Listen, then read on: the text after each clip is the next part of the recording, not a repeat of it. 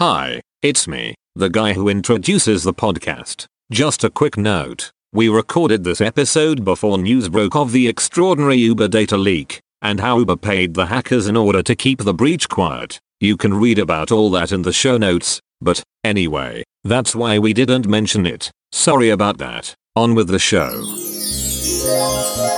Hi, this episode of Smashing Security is supported in part by NetSparker. NetSparker is a web application security scanner that can automatically find security flaws in your website and fix them before hackers can exploit them. If you want to automatically check your web applications for cross-site scripting, SQL injection, and other vulnerabilities and coding errors that can leave you and your business exposed, then you need NetSparker. Try it out now by downloading a demo from www.netsparker.com/smashing.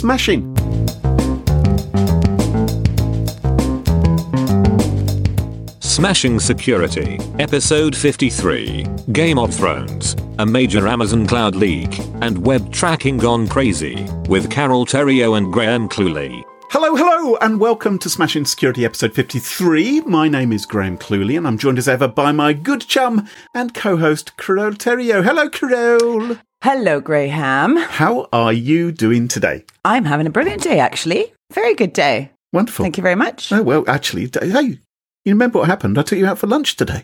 Yeah, well, that was very exciting. That doesn't happen very often. I was just like, woohoo! I think what you found exciting was that I actually paid. Wasn't it? That was very exciting and extremely unusual. That's right. We are joined by a special guest, Ian Thompson of The Register, one of their security correspondents. Hello, Ian. Hi there, Graham. How's it going? Not too bad, thank you very much. Good to have you on the show. You are dialing in all the way from California today, aren't you? You're tricking us with your English dulcet tones. Indeed. How long have you been out there now? Ooh, 8 years. 8 years, really? Yes, it was supposed to be a 1-year trip, but then things kept on getting extended, and then I met a local, and it now looks like I'm out here for the duration. So. Would you ever move back to the UK? Well, the UK is currently going slightly bonkers, so... right, yeah, but everything's normal in the States. You're absolutely right. Yeah, everything's perfectly tickety-boo. The only thing which has made the UK look less bonkers is what's been going on in the States over the last year or so, yeah. Well, this was the marvellous thing, though, but it was the one redeeming quality of the Trump election was that for 3 months my American friends have been talking about Brexit and going, you see, you could be just as stupid as we can, and then America said, hold my beer and watch this. Yeah, they've taken it to a whole nother level, haven't they? But yeah, no, I mean, I'll always be British, and I would like to move back, but my wife doesn't like British winters, so yeah, we'll have to see. No one really does. I think that's a pretty reasonable... My wife is slightly nationality challenged as well, and she's ever so slightly partly American, and she resents the British winters very much too, and she would love to go and live in California or something like that, but it's me longing for the Archers. Well, you see, you can get the Archers on podcasts. This is fantastic. But podcasts? Come on. Who listens to those? Hey! Okay, well, every week what we do is we each pick a topic, something which has happened in the world of computer security, and have a little bit of a chat about it. Now, do you all watch the fantasy starring lots of boobs and dragons, Game of Thrones? Are you all fans of that? Yes, I certainly am. Our household, they're avid fans. Well, I've watched episodes and got the general gist of it, but I just can't devote that long to watching the entire series. It's got too late now. I know. I think I watched the first series, and after that I thought, okay, I've got the gist of this, really. I don't feel like I need to see any more. The first one was very dirty. The rest aren't as dirty. Oh, really? I promise. Oh, really? Is that your... Really. The first series was just to lure us in, was it, with the promise of more naughtiness? I know I sound like my brother who told me, hey, let's watch Walking Dead. It's not scary at all. It's not scary. Well, they have a phrase over here, it's not porn, it's HBO. So it's... Well, you might remember, because we covered this in a previous Smashing Security podcast, I think it was number 37, where we talked about the fact that a hacker had broken into HBO and was trying to extort lots of money out of them. Mm-hmm. And he'd actually managed to get hold of their contact lists of the actors and actresses, their mobile phone numbers, managed to get hold of some scripts of upcoming episodes, which of course the feverish fans are all desperate to get their claws on. Well, that story has continued, because this week the FBI held a little news conference at lunchtime. You can imagine it, can't you? They had all the cucumber sandwiches out and everything else. And they said, right, gents, now you're all here. what we'd like to tell you is that we believe we have identified and are going to charge the person we think hacked into HBO. And they have named him as Behzad Mesri, also known, and this was its like hacker online handle, as Scout Varshat. I'm not quite... Have you Googled to see what that means? I daren't Google Varshat. And you can't unsee things. Yeah, that's right. Exactly. It's a bit like Lemon Party, isn't it? Mm-hmm. So anyway, he is a self-professed expert hacker and believed to be a member of the Iranian hacking gang, the Turk Black Hat security team. I don't know where they get all these names. He's been defacing websites for a long time, leaving the FBI, the Varshat mark on web pages around the world. And but then earlier this year, according to the FBI, he targeted HBO, the maker of Game of Thrones and other shows like Curb Your Enthusiasm. And he did this not in a sophisticated way. I mean, frankly, this is the kind of way in which companies do get hacked. Quite often it won't be that sophisticated. He simply grabbed employees' usernames and passwords and logged in using their accounts. And maybe he did that through phishing or piece of spyware. I suspect it was probably just phishing. Or a guess. Some people's passwords are so bad. Well, maybe, yeah. I mean, you know. Well, it's the layer 8 problem. People are very dumb about choosing their passwords, and they just, they fall down to a few basic defaults, reuse them everywhere. And we've all, possibly not you two, but I mean, I had an incident recently where I tweeted a response to a far-right person on Twitter, and somebody tried to log into my Facebook account, which was using a password which was just over a year old. Thankfully, two-factor was on. But, I mean, we all do it, and there is, this guy seems to have got lucky. So he had a password of yours, which was, although not a current one, it was like a year old or so. Yeah, I hadn't changed my Facebook password in a year, and then when I think I got caught up in the LinkedIn hack, there was a reused password in there. But I've got, you've got to have two-factor on all accounts now. I mean, you guys know this. You really do. And I think that's another common way in which people do get hacked, of course, is reused passwords. So if one site like LinkedIn, which famously got hacked, of course, even Mark Zuckerberg himself was caught with his pants down on that particular one by using a dumb password, which he was reusing in places. And so, yeah, maybe that's what happened to these HBO staffers as well. But the fact is, according to the FBI, Behzad Mesri, or let's call him Mr. Varshat, managed to break into these HBO accounts and gain access. He stole actual unaired episodes of Curb Your Enthusiasm and other shows like The Juice and Ballers.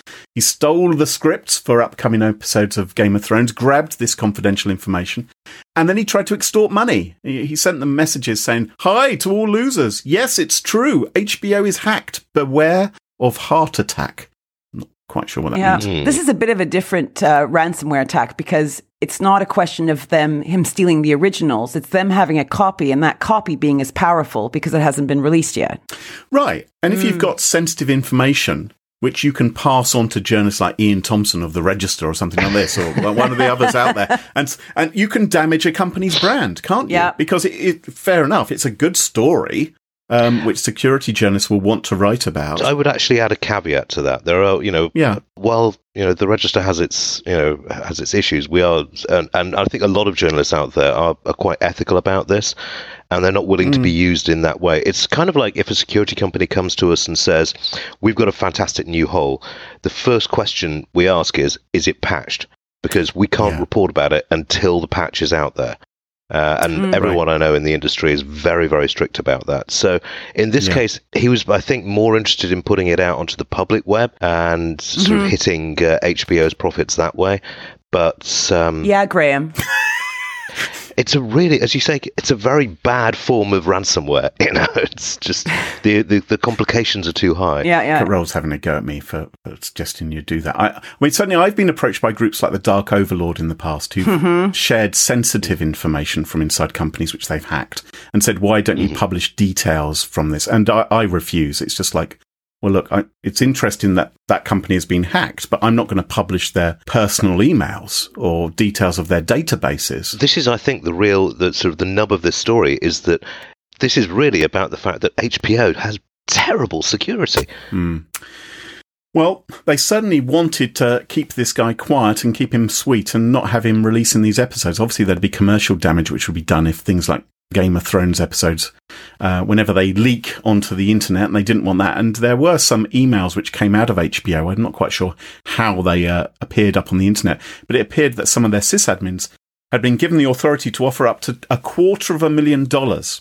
They weren't prepared to pay them the $6 million, but they said, look, we can offer you this as a bug bounty if you will agree to our terms and conditions. Jeez. Balls on it. Now, yeah, well, I wonder actually whether that might be how they ultimately identified the guy, because we don't have any details from the FBI. Follow the money. Well, maybe what it was. I've known companies in the past where they've said, look, you're trying to blackmail us. The legal department needs a contract to be signed.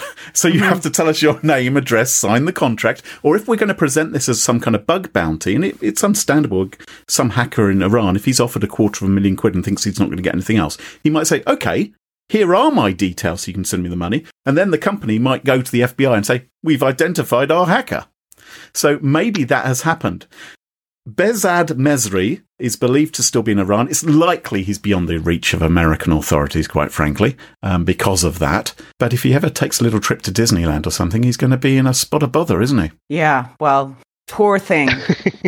But no, I mean, this is how they catch them. We had the son of the Russian politician who was running the credit card database. He was arrested in the Maldives, which doesn't have an extradition agreement with the US. But for some reason, he was expelled. The US lent on the local government. He was expelled from the country and then picked up immediately and flown to Guam by American agents. So, I mean, there are ways around this. But yeah, as long as he stays in Iran, he's not going anywhere. So basically, they're saying, we want to arrest you, but we can't get to you. But we got our eyes on you. And they've publicly announced that they think he's the one responding. Yeah, if he shows up in any airport, then whether they have the US extradition treaty, he's toast. Mm-hmm. Yeah, it has seriously curtailed his future holiday plans. There's a message to all you hackers out there. Watch out. Yeah, poor Mr. Vashat. You're so juvenile, Carol.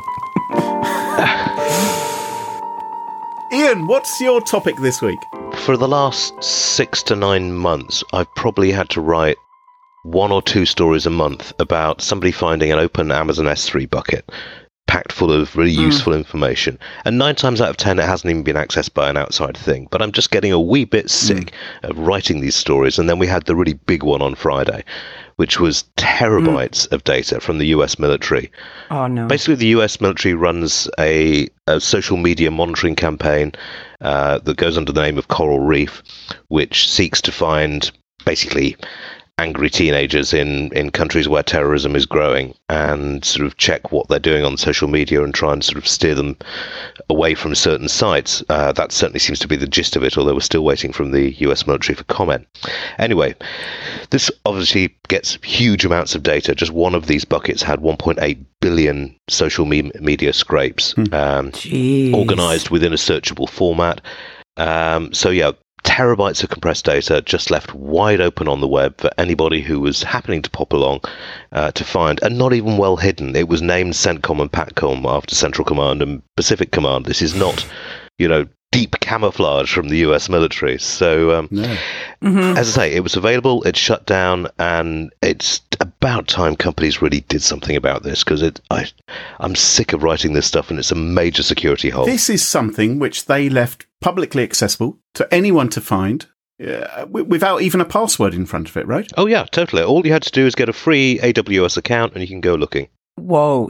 So is this just lack of knowledge? Do you think this is just lack of IT security knowledge within this group? I think actually it's more laziness. If you've got the skills to set up an S3 bucket, you've got to know about basic security. Yeah. You've got to, it's not rocket science, but at the same time, you've got to have it's the kind of skills you'd expect from someone with 1 or 2 years in an IT department could set this up. Although, quite frankly, you could learn how to do it in 20 minutes. Yeah. But just getting an account, anybody can do. Huh. What they've done to actually find this stuff is built scripts to search for S3 buckets, and they're open S3 buckets, and then looking inside them. And it's that kind of automation of it that should make anybody who's leaving this open very worried. Yeah. You need another kind of website like Troy Hunt's Have I Been Pwned saying, is my cloud bucket open? The problem is people wouldn't even use it. That's the problem. People aren't even using tools like that to see if they've left this sort of information just lying around on the internet for other people to find.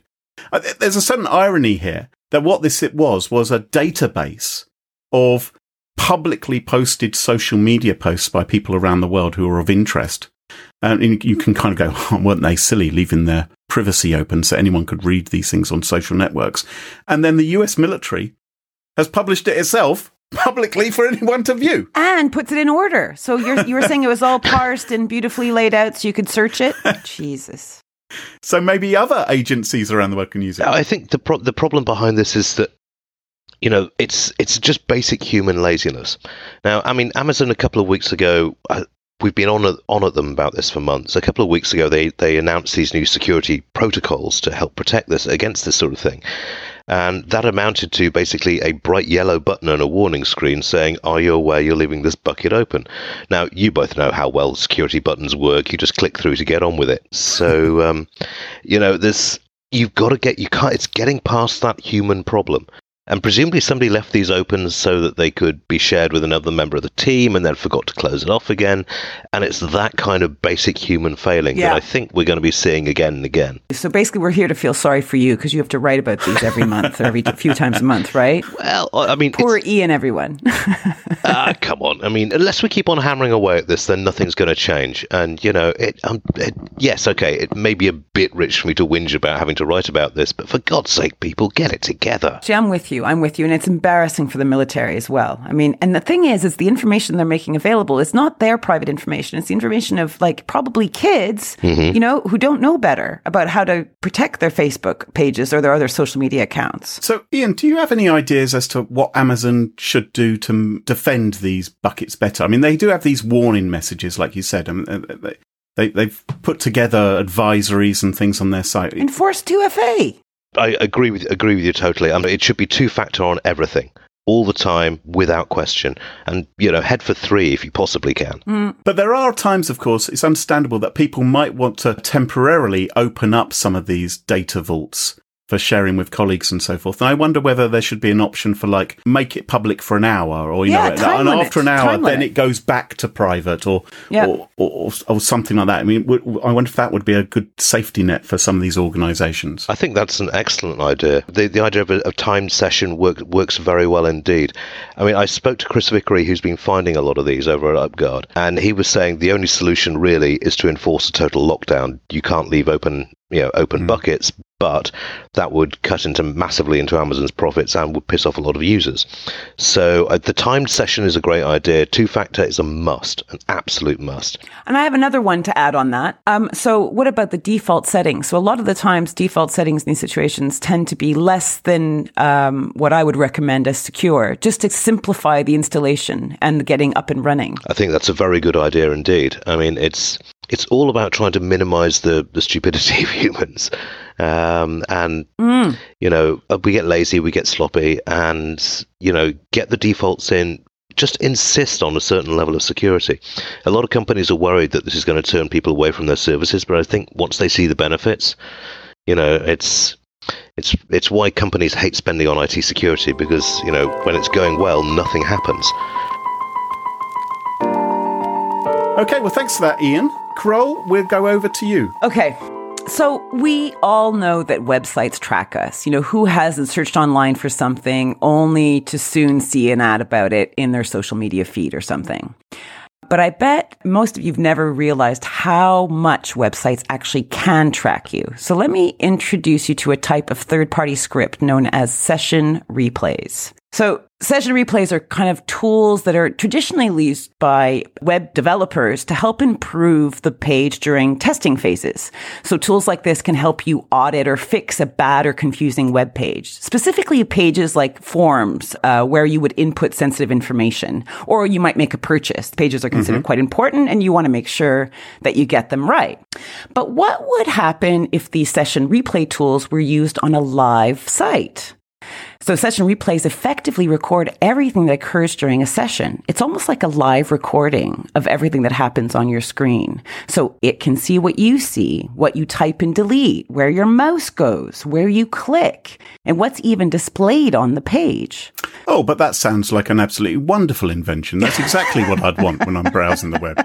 I wish every website were doing that. I expect you're going to tell me that hardly any websites are doing this. Is that the story, girl? Well, like, just to be clear, imagine, for example, Graham, you were looking at a mortgage application, right? Or a health insurance page or your credit rating. So everything that's even dynamically displayed on the page can be recorded, as well as anything you input on that page, even if you input something and then change your mind. So how often has it ever happened to any of you guys that you've kind of put your password into the wrong field in a form? Or you've pressed paste expecting something to be pasted in, and actually you've pasted in something really, really private in a kind of address field, for example, on a web page. Does that happen? Yes. Well, that gets recorded as well. It's happened much more to us than we'd like to admit, but the fact that this was even created is just, you can understand the reason for it, but leaving it around for people to use, it's a time bomb just waiting for someone to take it up and run with it. Well, you're predicting what's happened, okay? So none of us would like this. It's not good. And surely no reputable website would ever have this installed on their live site, Definitely right? not. No reputable website. No, absolutely none, which is the good news. Sorry?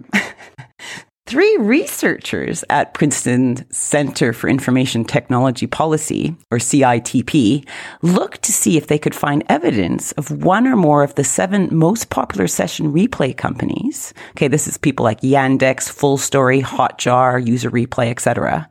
And to see if they were actually installed on popular live sites. And they found that 500 of the top 50,000 most popular sites, according to Alexa, had session replay scripts installed on the live site. Now, this list includes some pretty well-known names like The Telegraph, Samsung, Ancestry.com, AVG, CBS Sports, Skype, WordPress, Microsoft, and Adobe.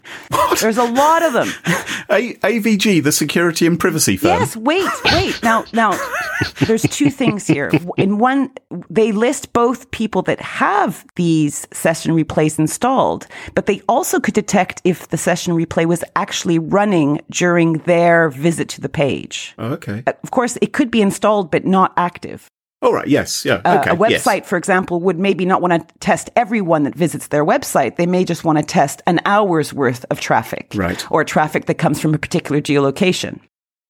However, when they were doing the research, they actually found evidence of session recording on Costco, Comcast, HP, iStock Photo, and Norton, that other well-known security company. Pretty shocking. Oh dear, Peter Norton, you've let us down again. Say Norton lets everyone down the second they use it. It's more pernicious than herpes, and it just doesn't do that much. And over to our sponsors, Norton. Yeah, there we are. Don't think they'll be calling us up. Bugger, really? Are they a sponsor? No. No. Well, hey, we could have kidding. God. And they won't be in future either. Okay. So, of course, replay services do offer a combination of manual and automatic redaction tools that allow publishers to exclude sensitive information from recordings. Well, thank heavens for that, because I imagine these tools are being used completely responsibly, and there's no personal or sensitive information being passed on to third parties. And that's exactly right. That's right.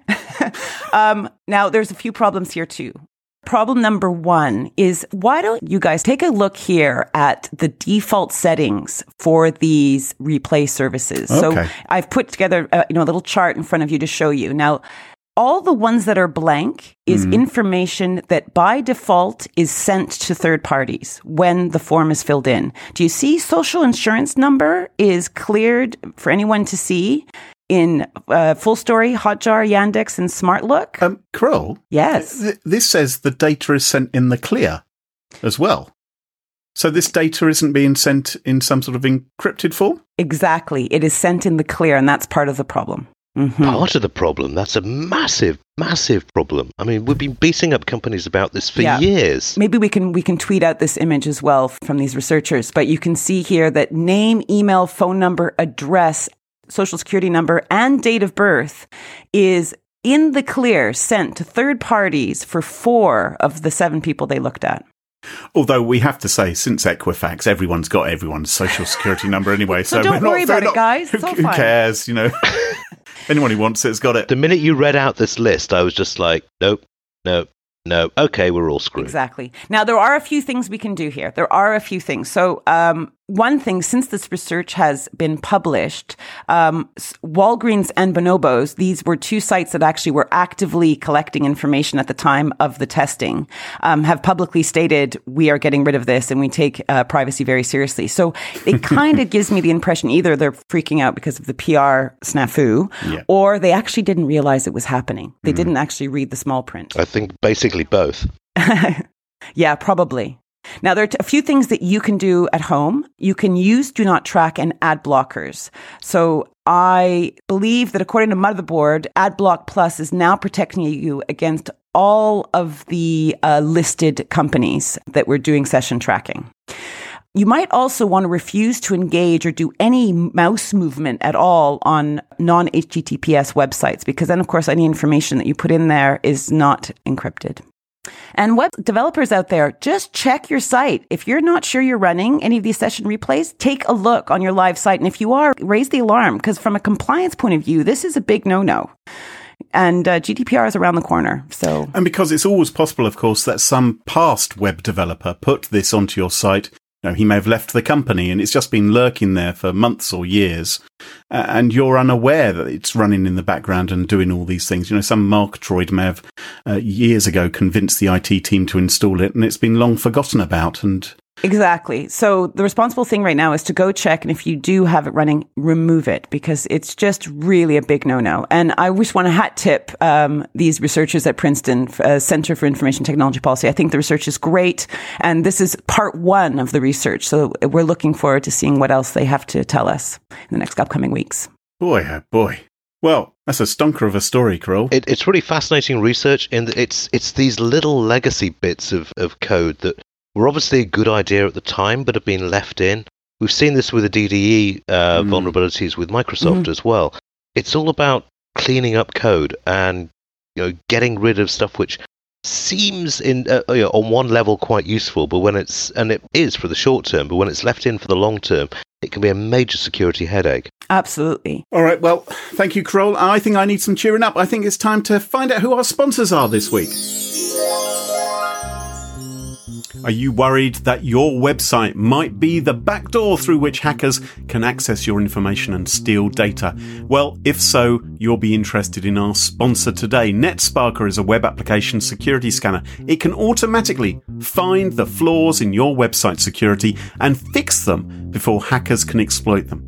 You can try it out right now. Download a demo from www.netsparker.com/smashing. On with the show. Bling, bling, bling, bling, bling. And welcome back. And it's that part of the show which we like to call Pick of the Week. Pick of the Week. Pick of the Week. Yes, it's the part of the show where we all choose something we like. Could be a funny story, a book we've read, a TV show, a movie, a record, an app, a website, a podcast, whatever we like. Doesn't have to be security related necessarily. It can be, but it doesn't have to be. No, it should not be. And my pick of the week this week. Guys, often there'll be a great movie which will be followed up by a less than terrific sequel, right? I'm thinking Speed. You remember Speed? Except Shark Attack 3. That was pretty good. Was it? I haven't seen that one, Crow. Yeah, you did. I bought it for you. Oh, the one with John Barrowman. Yeah. With the great line in the middle. Oh, my goodness. Okay, we'll link to the YouTube clip if any. It's not safe for work.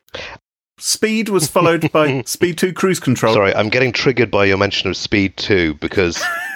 Speed 2 Cruise Control, are you a fan of... Well, no, basically I went out to an aviation security conference in Indonesia, flew back with Air Kuwait, where they actually check your water bottle for alcohol before you get on board because it's strictly banned. And on an 18-hour flight, the only English language film was Speed 2. And I just, it sends me into a cold sweat just to hear the word. It's just the idea of a movie about a boat which is going really quickly. It's terrific. It might. I can never think of Speed actually without thinking of that Father Ted episode where they have the milk float, which if it goes above 5 miles per hour, will explode or something. Look, Dougal, listen to me. There's a bomb on the milk float. A bomb? Right. Who's that for? No, you're not supposed to deliver to anyone. It's going to go off and kill you. Pat Mustard put it there because I got him sacked. When you go under 4 miles an hour, it'll go off. The bomb will go off. Have you got that? Oh, God, help! I don't want to be a milkman anymore. You'll be safe as long as you don't slow down. Oh, Ted, look! It's a big bunch of boxes in the middle of the road! Just stay over 4! Again, I don't know how our American audience will appreciate Father Ted, but we will. Father Ted is absolutely gorgeous. Please watch We'll it. find it. We're putting a link if we can find it. Weekend at Bernie's, Carol, one of your favourite movies. There was a Weekend at Bernie's 2. Oh, that's another excellent movie. Have you seen the sequel? No, I have not. I got everything I needed from the first one. Apparently, it has a sort of voodoo zombie element where Étrange. Bernie comes back to life. I suspect made it slightly not as good. But anyway. He's back and he's drunk. But sometimes the sequel is even better, right? There was The Godfather, followed by Godfather Part 2, which was, pretty good, right? Well, they're both amazing. Yeah. Toy Story, followed by Toy Story 2. In fact, I would argue that Toy Story, even though it has the voice of Tom Hanks, who I can't abide, is possibly the greatest movie trilogy of all time. Oh, goodness. Although it's now a quadrilogy or something, isn't it, I think? But my pick of the week is another sequel, okay? And it's this. Look, many films these days, there's lots of sex and violence, isn't there? But there's too much of that, some people say. Personally, I can't get enough of it. I love that stuff.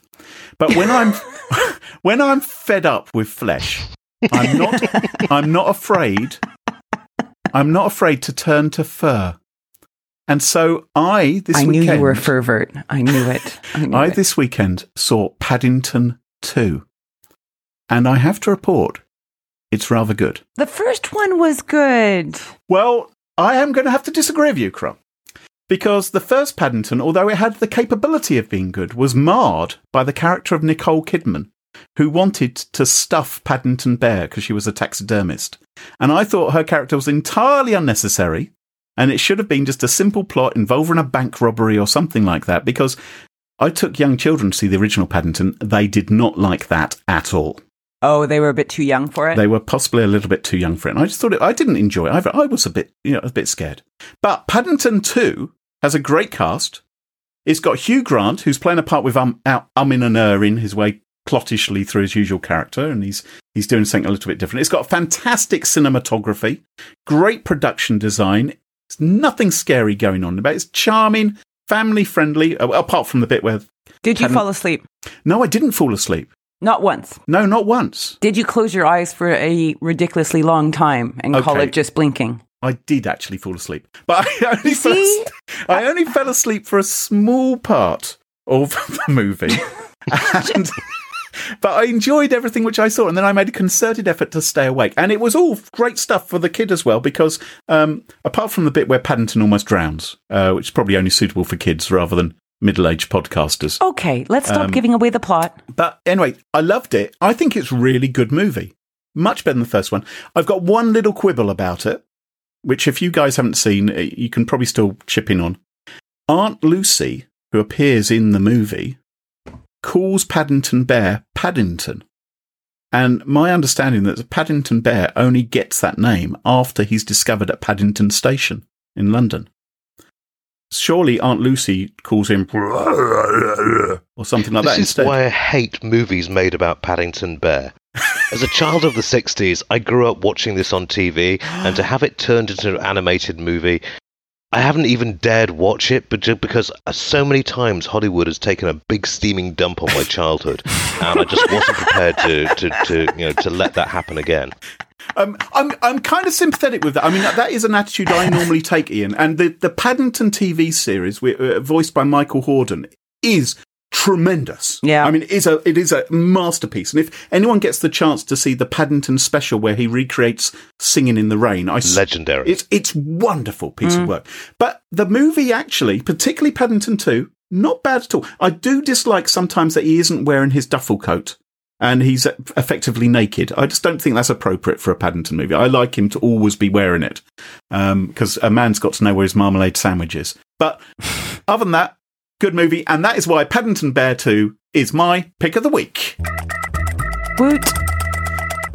Ian, what's your pick of the week? Well, I don't get out to the cinema as often as I should, but I did see an utterly fantastic film, which has not only given me a bunch of annoying earworms for the last couple of weeks because the soundtrack is so good, but also it has ruined me for car chase movies forever.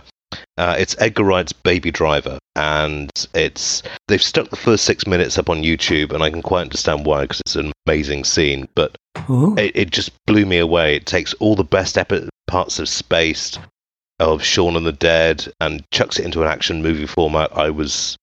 And beautiful visual scenes as well. I sincerely recommend people check this out. Okay, it's definitely on my list now. It sounds perfect. I've heard Baby Driver's good, but I don't know anything about the movie. What's the basic premise of the film? It's your standard robbery flick gone wrong.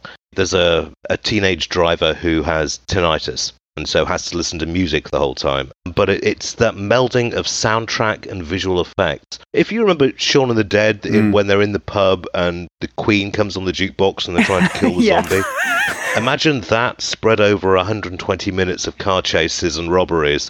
And you've got a pretty good idea of where you're going, and it's well worth the trip. Sounds fantastic. Well, I think we've covered both ends of the movie genre there, haven't we? With Paddington 2 and Baby Driver as well. I'm looking forward to it appearing on Netflix or something like that, because I think it's no longer at the cinemas here in the UK. But I'd like to catch up with it soon. Carole, what's your pick of the week? I had a birthday recently, and one of my presents was a flash from the past, people, a Mathmos lava lamp. And it's a real classic beauty. I love it. Like you, Carole. Like you. Ah, thanks. You charmer, you. Now, it seems I am not alone in my love for the lava lamp. Cloudflare, earlier this month, issued a video where they use lava lamps to help them generate random numbers. They've got this wall of lava lamps called the entropy wall, and they video the lava lamp's movement and then turn the images into unpredictable data, which helps them create keys that encrypt the traffic on the Cloudflare network. Kinda cool. Oh, that is cool, because it's always difficult, of course, making up random numbers, isn't it? Well, yeah, because lots of people are like, why don't you just write an algorithm? But then algorithms could potentially be hacked, right? Or it may not be random enough. But if you have some sort of natural element which is helping to seed the random number generator, then that sounds like a pretty cool thing to do. It's amazing how nature can provide this kind of randomness that we can use in everyday science. I mean, if you look at sort of the emissions of pulsars or quasars, and the way that this can be used to help augment the GPS system, nature, it seems, still has the edge on technology in some regards. Oh, yeah. When it comes to randomization, definitely. They should just use snowflakes. I guess they'd melt, though. They'd have to be in a really cold room. It wouldn't really work at all. Other than that, perfect. Well, I know they keep server centers fairly cold, but that's going a wee bit too far if you're looking for a password. It's a cute little video, Carole. It's made by Tom Scott, who's made loads of great geeky videos. Yes, that's true. I should have said that. Okay, well, thank you, Carole, for that marvellous pick of the week, and happy birthday from all of the Smashing Security listeners. Happy Solar Orbit Day. Thank you. No, really, seriously, it's no, it's no quite mean feat getting as old as me. It's quite an achievement reaching 50 and looking as. Don't go there.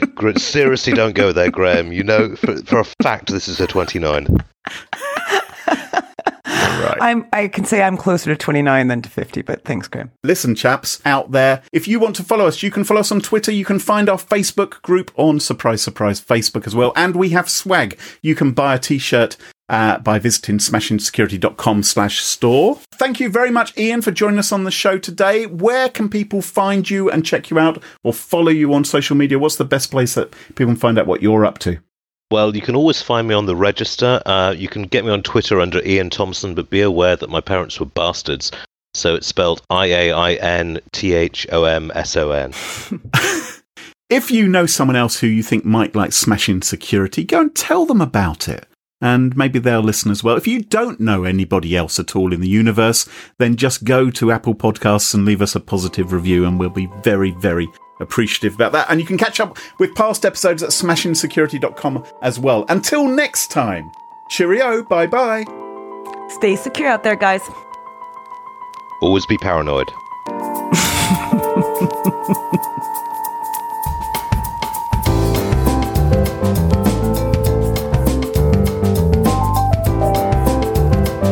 May I say thank you, Graham. Graham, thank you very much for my Smashing Security mug for my birthday present. I appreciate it. It wasn't just a mug, was it, Croc? Oh, no, it had Maltesers in it. My Smashing Security, which I hate. My present. Thank you. What a prince. Unfortunately, you don't like Maltesers, but I'm sure someone will.